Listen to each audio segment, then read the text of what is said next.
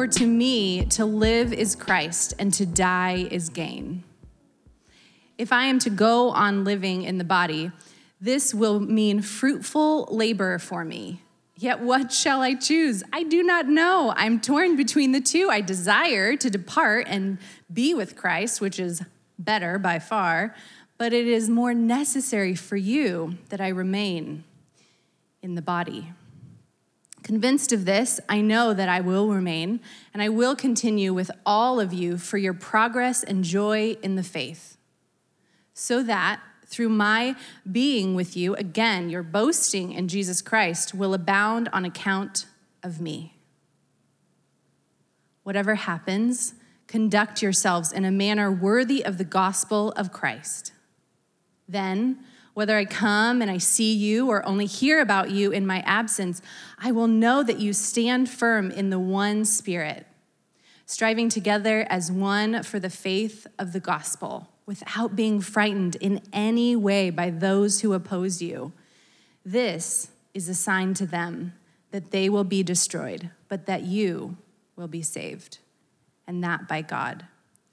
For it has been granted to you on behalf of Christ, not only to believe in him, but also to suffer for him, since you are going through the same struggle you saw I had, and now hear that I still have. This is the word of the Lord. You may be seated. Thanks, Sarah.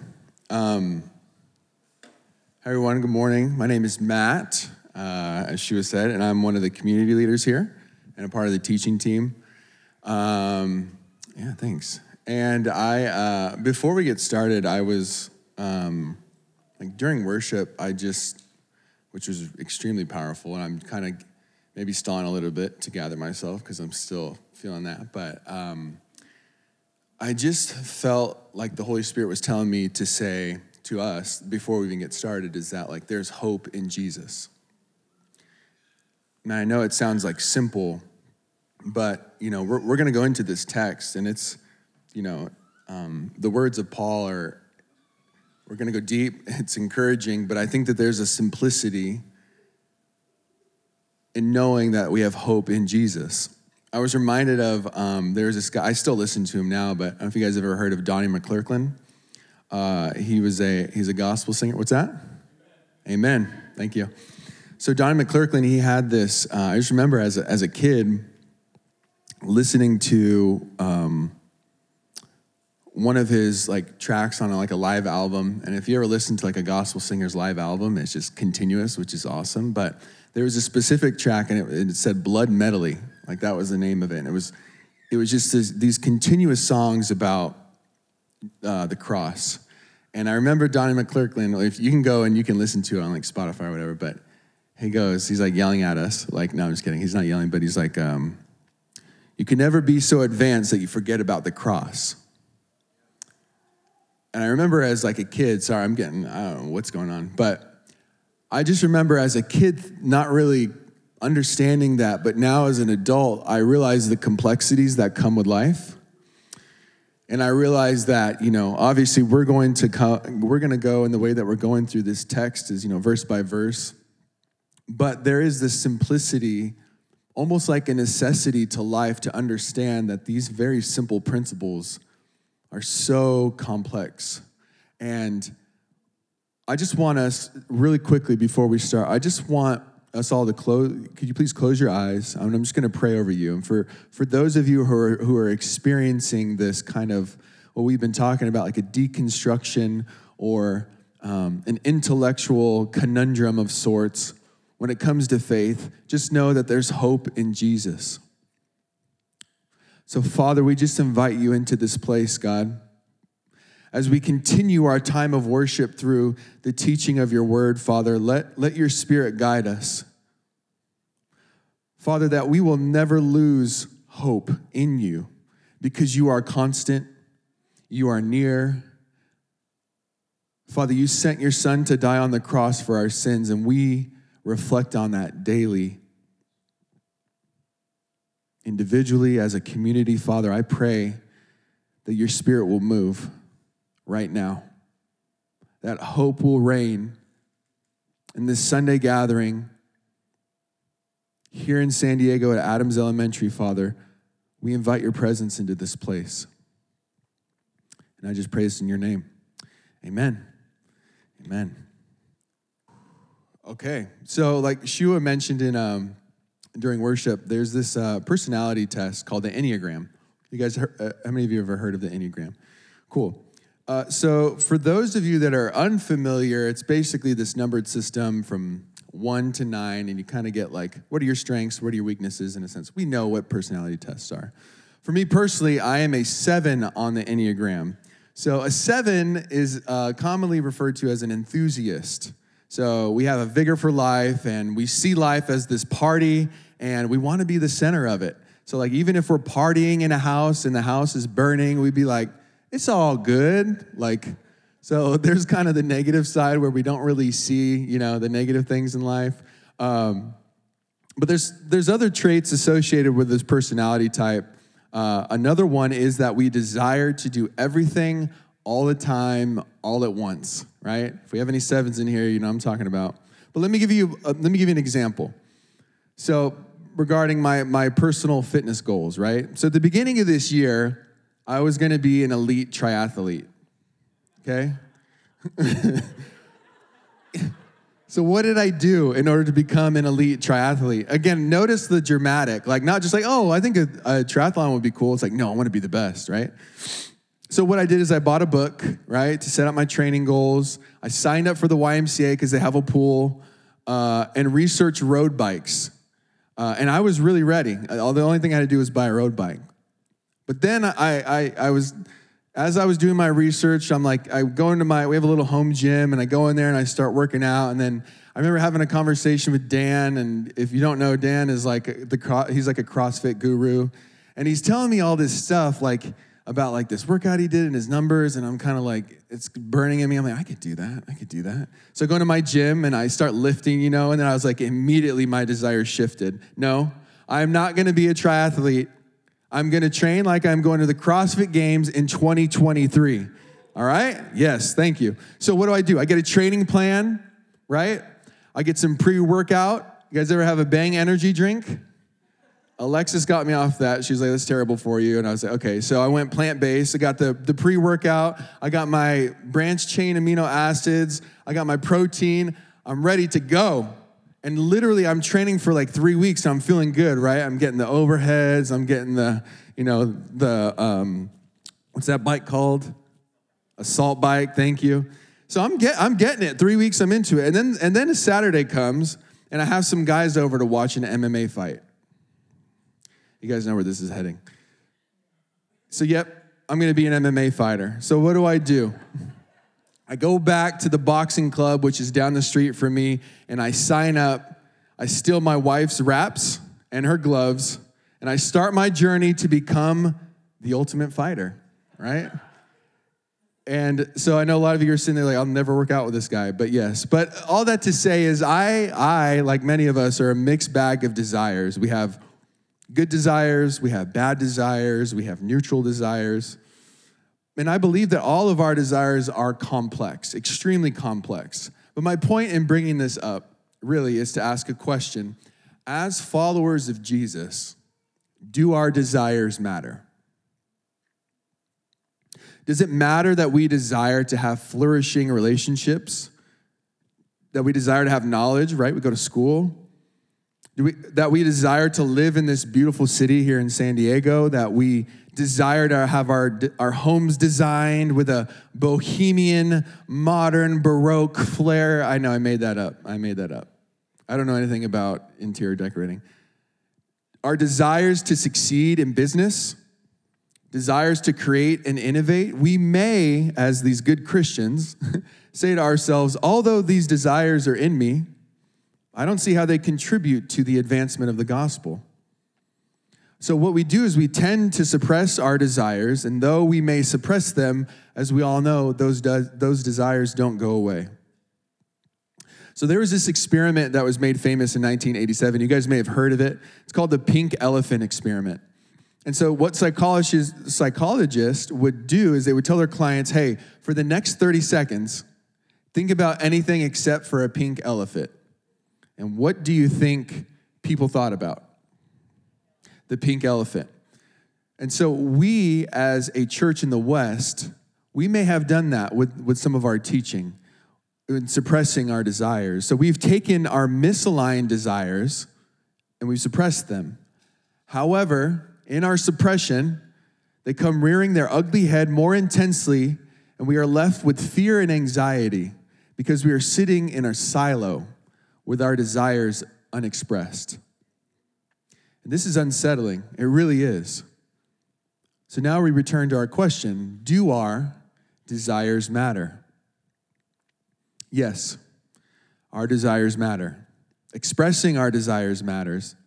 But as Christians, we have been given a whole new set of desires at our core. So as we walk with Jesus, he is teaching us to live out of our deepest desires to love and obey him, which leads to fulfilling his purposes through us. So by the example of Paul in this letter to the Philippians, we will begin to understand this truth. Paul does not mix his words. We read that. He doesn't mix his words as to what his desire is. In fact, he's intentional in expressing his desires to the church in Philippi. He is a man, he's literally chained in prison with an urgency to get this letter out to the specific church, yet he reflects deeply on his desires and pens it as he sends it out to his community in Philippi. So as we explore this passage today, we will see that this is true of those living a life devoted to Christ. We have desires, right? We can all agree with that. There's no denying that. We have desires. However, our desires, as we see through the example of Paul, should be expressed, but not necessarily our guide in life. So as we move through the text today, as we move through this passage, I want us to kind of frame it, and we're going to break it into three parts. Paul has a desired outcome, he has an expected outcome, and a unified outcome. Now let's dive into this a little bit deeper. I do want to note that these outcomes, the way that Paul moves through this specific passage is that they really are building on one another. So we don't just hear a point and then we move on from there. It is like it's the building block to what Paul ultimately wants the church in Philippi and us to know at the end of chapter 1 here. So first, desired outcome. So Paul in verses 21 through 24 expresses his ultimate desire to the church in Philippi. No mixing of words. He plainly states, if he had to choose to keep on living or to die, he would choose death to be with Christ. Again, let's listen to his words. For to me, to live is Christ, and to die is gain. If I am to go on living in the body, this will mean fruitful labor for me. Yet, what shall I choose? I don't know. I am torn between the two. I desire to depart and be with Christ, which is better by far. But it is more necessary for you that I remain in the body.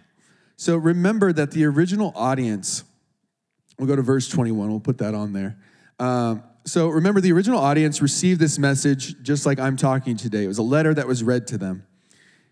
And this particular phrase, to me, to live as Christ and to die as gain, was actually jarring for them. So why is Paul saying that death is gain? In fact, the verb here is kyrdos. I probably said that. I don't know how I said that, if it was right or wrong, but that more accurately means to profit. So Paul would profit more to die than from living. Let's just sit with that for a second. But what is he telling the Philippians in this particular phrase? To understand his intent, we must realize that Paul is a man of, and I'm going to explain this, of already happened, but not yet. He is reassuring the Philippians that their salvation is secured. Church, our salvation is secured. In fact, death is not something to fear, but it is something to look forward to.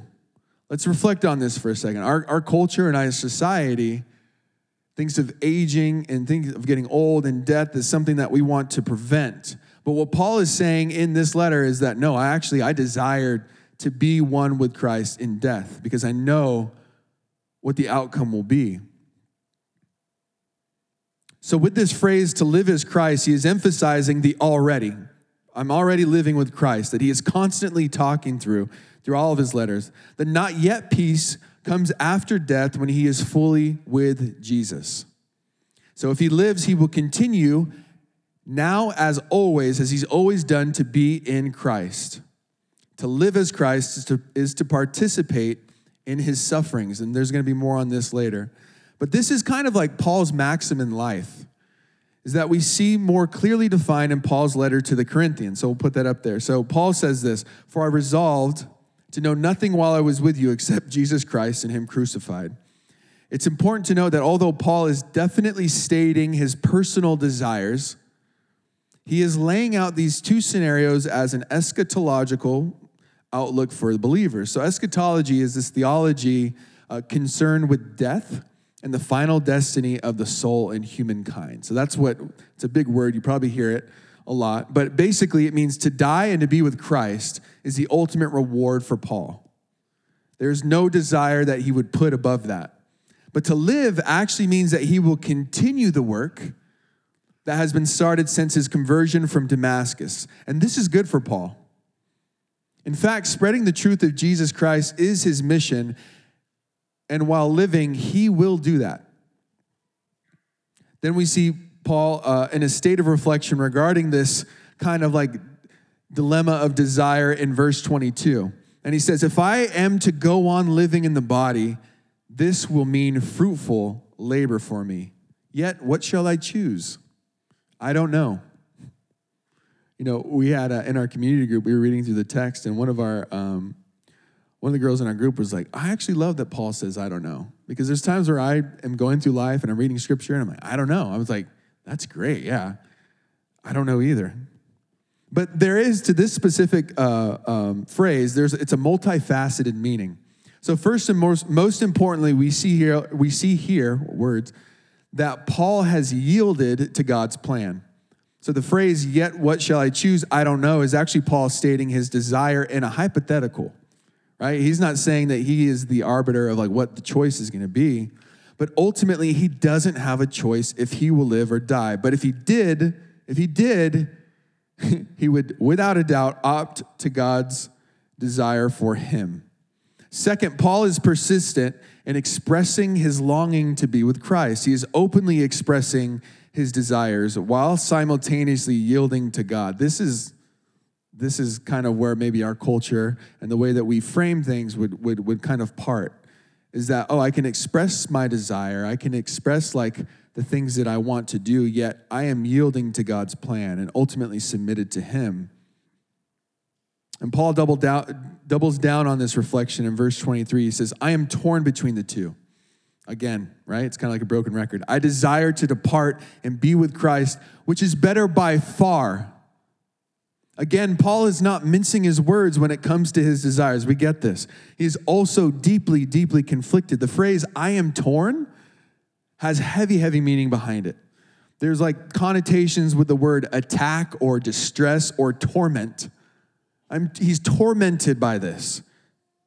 So understanding these two phrases, Paul is on one hand saying he's really conflicted because he knows without any doubt in his mind, union with Christ supersedes anything.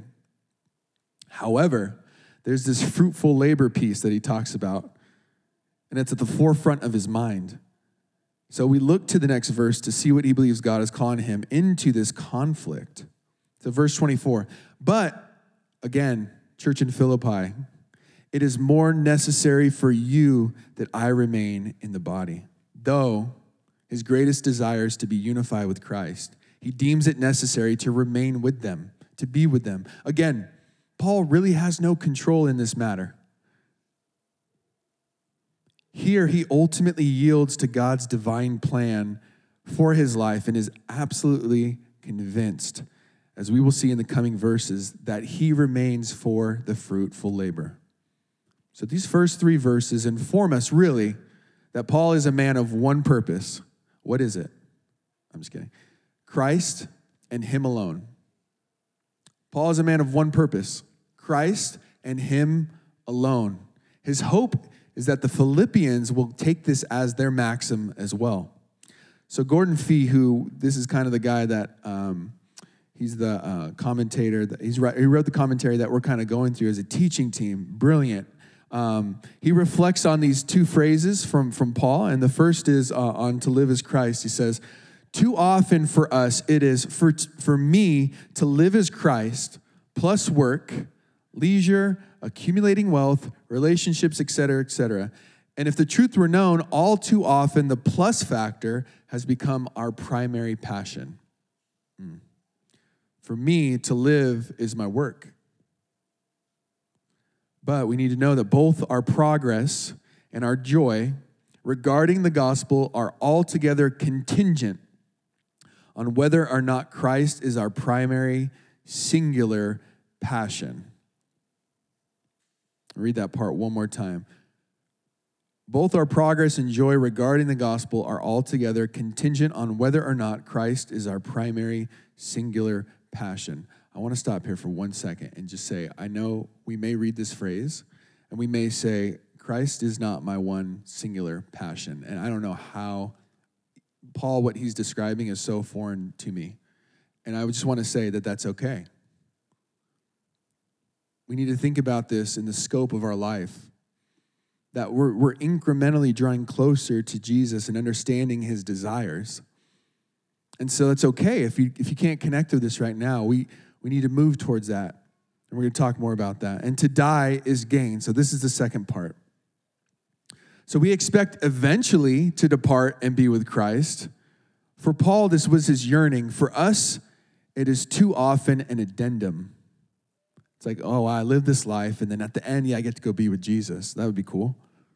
But the point to make, of course, is that such an orientation gives us both focus. When he says orientation, to the orientation that Christ is my ultimate satisfaction, my ultimate desire, it gives us an orientation that gives us both focus and perspective in a world gone mad. Our desires do matter, but in this world corrupted by sin, our carnal desires will lead us astray. But Jesus is actually inviting us to take our corrupted desires, which we all have, and allow him to transform them to align with Jesus' desire as we make him our goal. We tend to take our misaligned and corrupted desires and we actually try to hide them from Jesus. We think that he cannot handle them or he may judge us, so we just sit, again, in this silo with our desires unexpressed. But he can. In fact, he's the only one who can. He desires for you, for me, for all of us, to come with him with our desires, just like Paul expressed. So let's move to our second point, expected outcome. So this is going to be verse 25 through 26. We'll go to the next slide. So Paul says, convinced of this, I know that I will remain and I will continue with all of you for your progress and joy. Everyone say joy. Okay, let's try that again. Everyone say joy. There we go. Joy. In the faith, so that through my being with you again, your boasting in Christ Jesus will abound on the account of me. So note that the change in the form of this phrase, right? The previous section, 21 through 24, he speaks at length about his desire. In verse 25 and 26, this serves as a transition, because what we're going to see in the back half is that as he's going to move into like an exhortation type of messaging to the Philippians. So I think it's important to remember that as we move into this next section of exhortation, desire to be with Christ should not be forgotten. Paul wanted the Philippians, and we need to know that desire to be with Christ should not be forgotten. It seems to be like it's the prerequisite, right, for everything that we're about to talk about. Desire to be with Christ. So now with this conviction, he will remain with them. He will live as Christ. The phrase will remain is actually, it's a play on words with two meanings. So for Paul, quite literally, that means I want to remain, I'm convinced that I will remain physically alive, right? And also to remain amongst the Philippians. So he's reassuring the Philippians that he expects to live and be with them. But let's not forget that this is a letter of friendship. The people who are listening to this letter were friends of Paul. They greatly care for him, and he greatly cares for them. So the idea of losing him, like any of us would with friends or family, would be devastating. But most importantly, his release and remaining with them is for their progress of the joy in the faith. This is Paul's fourth mention of joy in Philippians. However, this is the first time it's not referencing his own joy. He is addressing your progress and joy. So this is really a transition from addressing Paul's own affairs to the Philippians' affairs. So what Paul says next is more for the church in Philippi. Their progress and joy in faith is his conviction. So we also have this phrase boasting in here. So we typically, as Americans, we associate boasting with pride and vanity. But for Paul, boasting was not about personal bragging rights, no, but boasting about the power of God. So the prophet Jeremiah illustrated this perfectly when he says, "Let not the wise boast of their wisdom, or the strong boast of their strength, or the rich boast of their riches, but let the one who boast about this," it's a lot of boasts, "that they have the understanding to know me, that I am the Lord who exercises kindness, justice, and righteousness on earth." So for Paul, boasting in Christ is putting one's full trust and confidence in him. And this will be necessary for the Philippians in the coming opposition that they will face. So moving on to our third and final section of the passage, now we see Paul's desire for a unified outcome. He's expressed his desires. He's now moved on from his affairs to the Philippians' affairs. So now there's a unification that seems to be happening here. Let's read. Let's wrap up here. "Whatever happens, conduct yourselves in a manner worthy of the gospel of Christ. Then whether I come and see you or only hear about you in my absence, I will know that you stand firm in one spirit," everyone say one spirit, "striving together as one for the faith of the gospel, without being frightened in any way by those who oppose you. This is a sign to them that they will be destroyed, but that you will be saved, and that by God, for it has been granted to you on behalf of Christ, not only to believe in him, but also suffer for him, since you are going through the same struggle you saw I have, and now hear that I still have." Have you guys anyone in here ever bargained with a child? Or maybe even like an adult? So like for an example, like when my son really desires something, he gives me all the reasons without even taking a single breath. Like the reasons that he wants something without taking a breath. So we're at Target the other day, and I told him that he can get a $15 toy. That was his limit, right? And my son, now he's in a place where he's like, he can read numbers, so he understands what that means. And so, but he's not really a bargainer. My son is very black and white. Like he thinks of the world as like black and white. Actually, in fact, funny story, just real quick. We were in the, just to kind of paint, my son, his name is Titus, just to paint a picture of who he is. We were in our backyard the other day, and my oldest daughter, Tatum, was like, she was telling my wife and I don't think Jesus is real because I can't see him. And I was like, oh, sweet, like this, I get to do some apologetics on my 6-year-old. And so I was like, okay, Tatum. And she just learned about trees and oxygen, so I'm like, oh, this is perfect. So I was like, so babe, what about oxygen? Can you see oxygen? And she was like, no. And I was like, yeah, but like you still breathe it in, right? And then Titus jumps in and he was like, yeah. He's like, it's just like Jesus. Like we can't see him maybe, but he's all around. He's everywhere. And I was like, whoa, Ty. I was like, good job, bud. Like that's really smart or whatever, right? I told him that. And then so 5 minutes pass and we're talking about something as a family. And Titus goes, he was like, I know I'm the smartest one in the family. And he's walking away like this. And me and Ashley are like, what is this? And he's walking around and he goes, Dad, remember the Jesus thing? And I was like, oh. I was like, oh. Yeah. So that's Titus in a nutshell. So we're sitting here in Target. And again, he's not a bargainer. My oldest, she will bargain. She's slick. And, so he's very practical. So, but when he knows that practicality like can't help him win like his argument, then he kind of shifts to like a different, he's a very passionate kid as well. So he just switches to straight passion.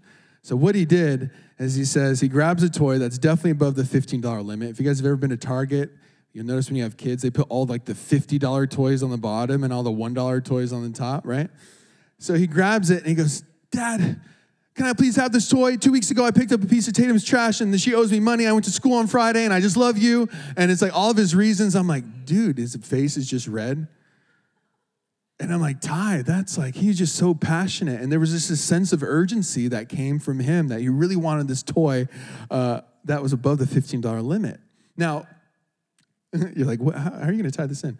Without the dramatics, but in a similar form, that's kind of what Paul is doing here. So if you guys remember when Dan's teaching, when I think it was through verse 1 through 12, Paul is so excited to like write this letter to the Philippians that it's just kind of like the one big run-on sentence, and he's just like, I just love you guys so much. Similar here. The urgency in which Paul is saying this exhortation is just that. He wants to get it all out at once. So again, this is a church that he deeply cares for. For in the same way, he wants them to share in this deep desire that he's already clearly expressed to be with Jesus in death, but he wants them to deeply experience the joy of Jesus on earth, urgently. So, verse 27, whatever happens, conduct yourselves in a manner worthy of the gospel of Christ. So the phrase conduct yourselves worthy of the gospel of Christ actually presupposes that the gospel had known ethical content, right? There is an ethical kind of mandate to the gospel. So in order to live worthy of something, there is also a way to live not worthy of something. So this has huge implications for the church in Philippi and even for us today. To live worthy of the gospel is to stand firm in one spirit, striving together as one for the faith of the gospel. On the other hand, grumbling, selfish ambition, we're going to get into this in chapter 2, disputing, and vain conceit are all markers of a community of disunity. So I think this is important for us to know as well as a community. I think we could tend to put ourselves in this space where we say, yeah, like we're here. We all love Jesus. We're all like in this together, right? High School Musical. But I think that there is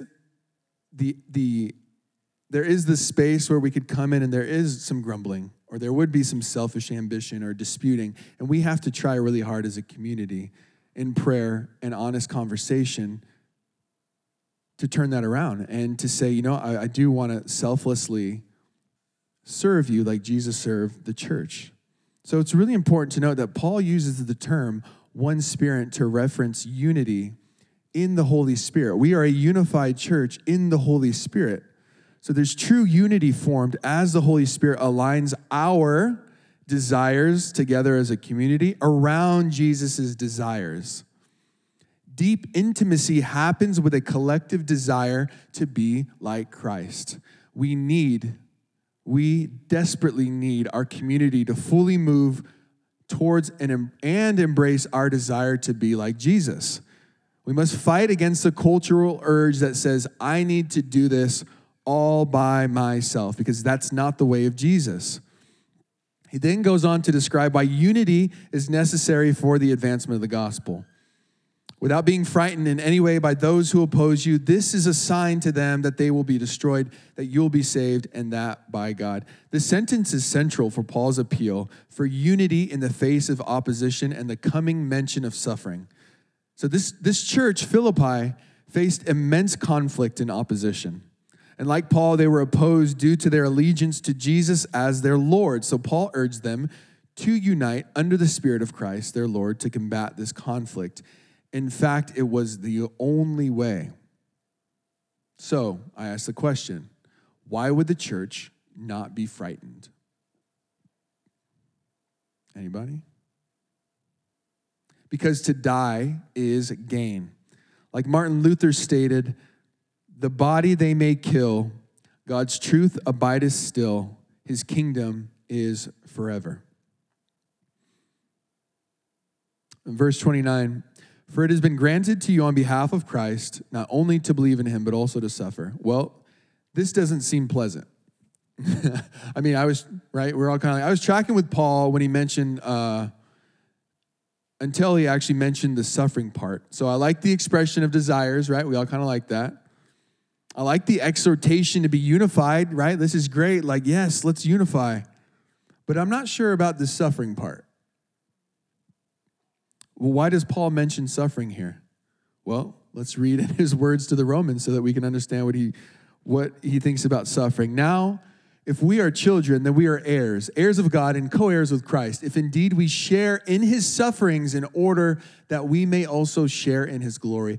I consider that our present sufferings are not worth comparing with the glory that will be revealed to us. If we are to be like Jesus, then we must suffer like Jesus. We understand this passage in the same way that Christ himself lived and died on behalf of this fallen, broken world. So if we join with him in life, then we join with him in suffering.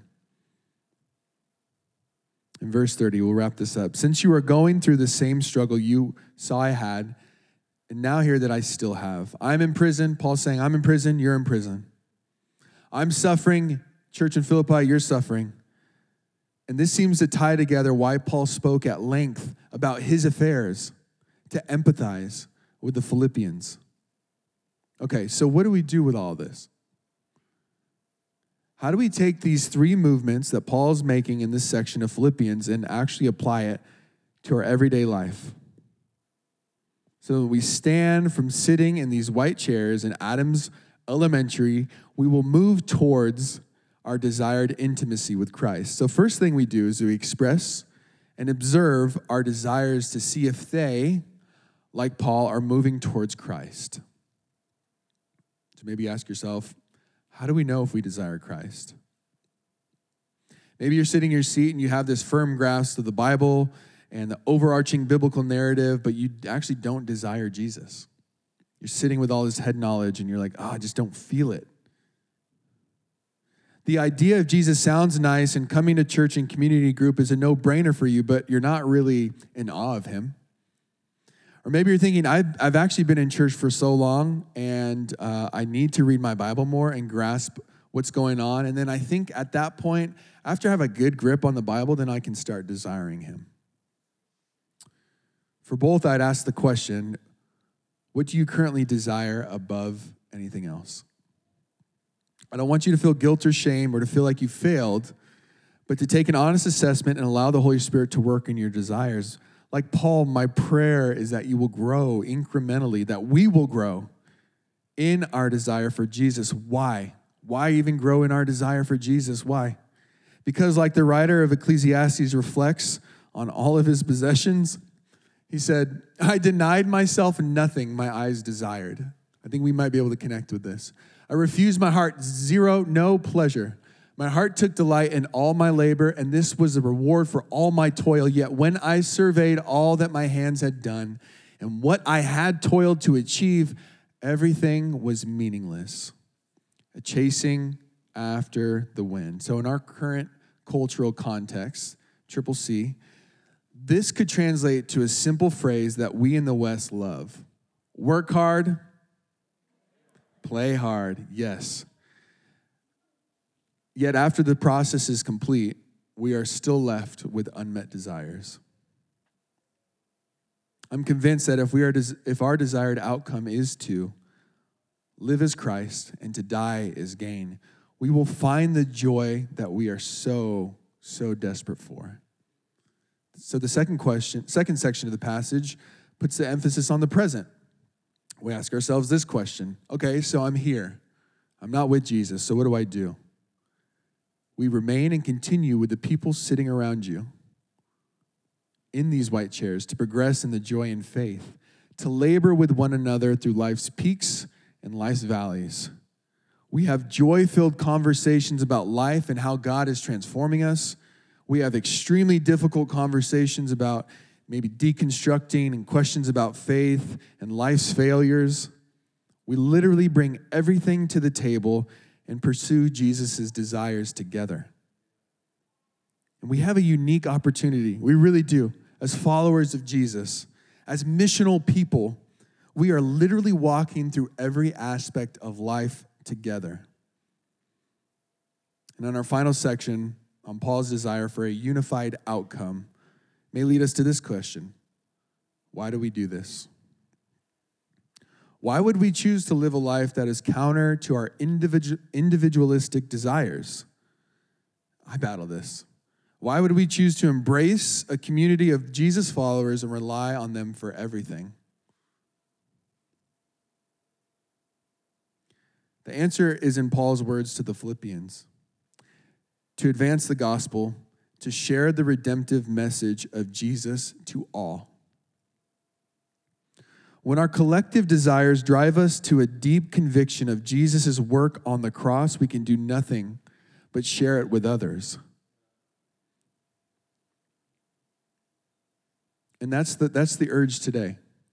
That's the push today, is that we are a community that is safe and we can express our desires and we have expectations and we can bring them, but ultimately we are a church community, just like the church in Philippi, to bring the message of the gospel to a lost and broken world who so desperately needs it because we need it. And we understand that because we've been in that broken place. We see this. So before we actually come to communion, I want to share this quote from Augustine as he reflects on how Jesus actually saved him. I will love you, Master, and give thanks and testimony to your name, since you pardoned me from such terrible wrongdoings, from such unspeakable things that were my work. To your grace, I give the credit, and to your mercy that you melted my sins like ice. There is joy in salvation. There's hope in salvation. So we express our desires and we move. It's nuanced. We express our desires and we move towards our desires in Christ. We talk about our expected outcomes.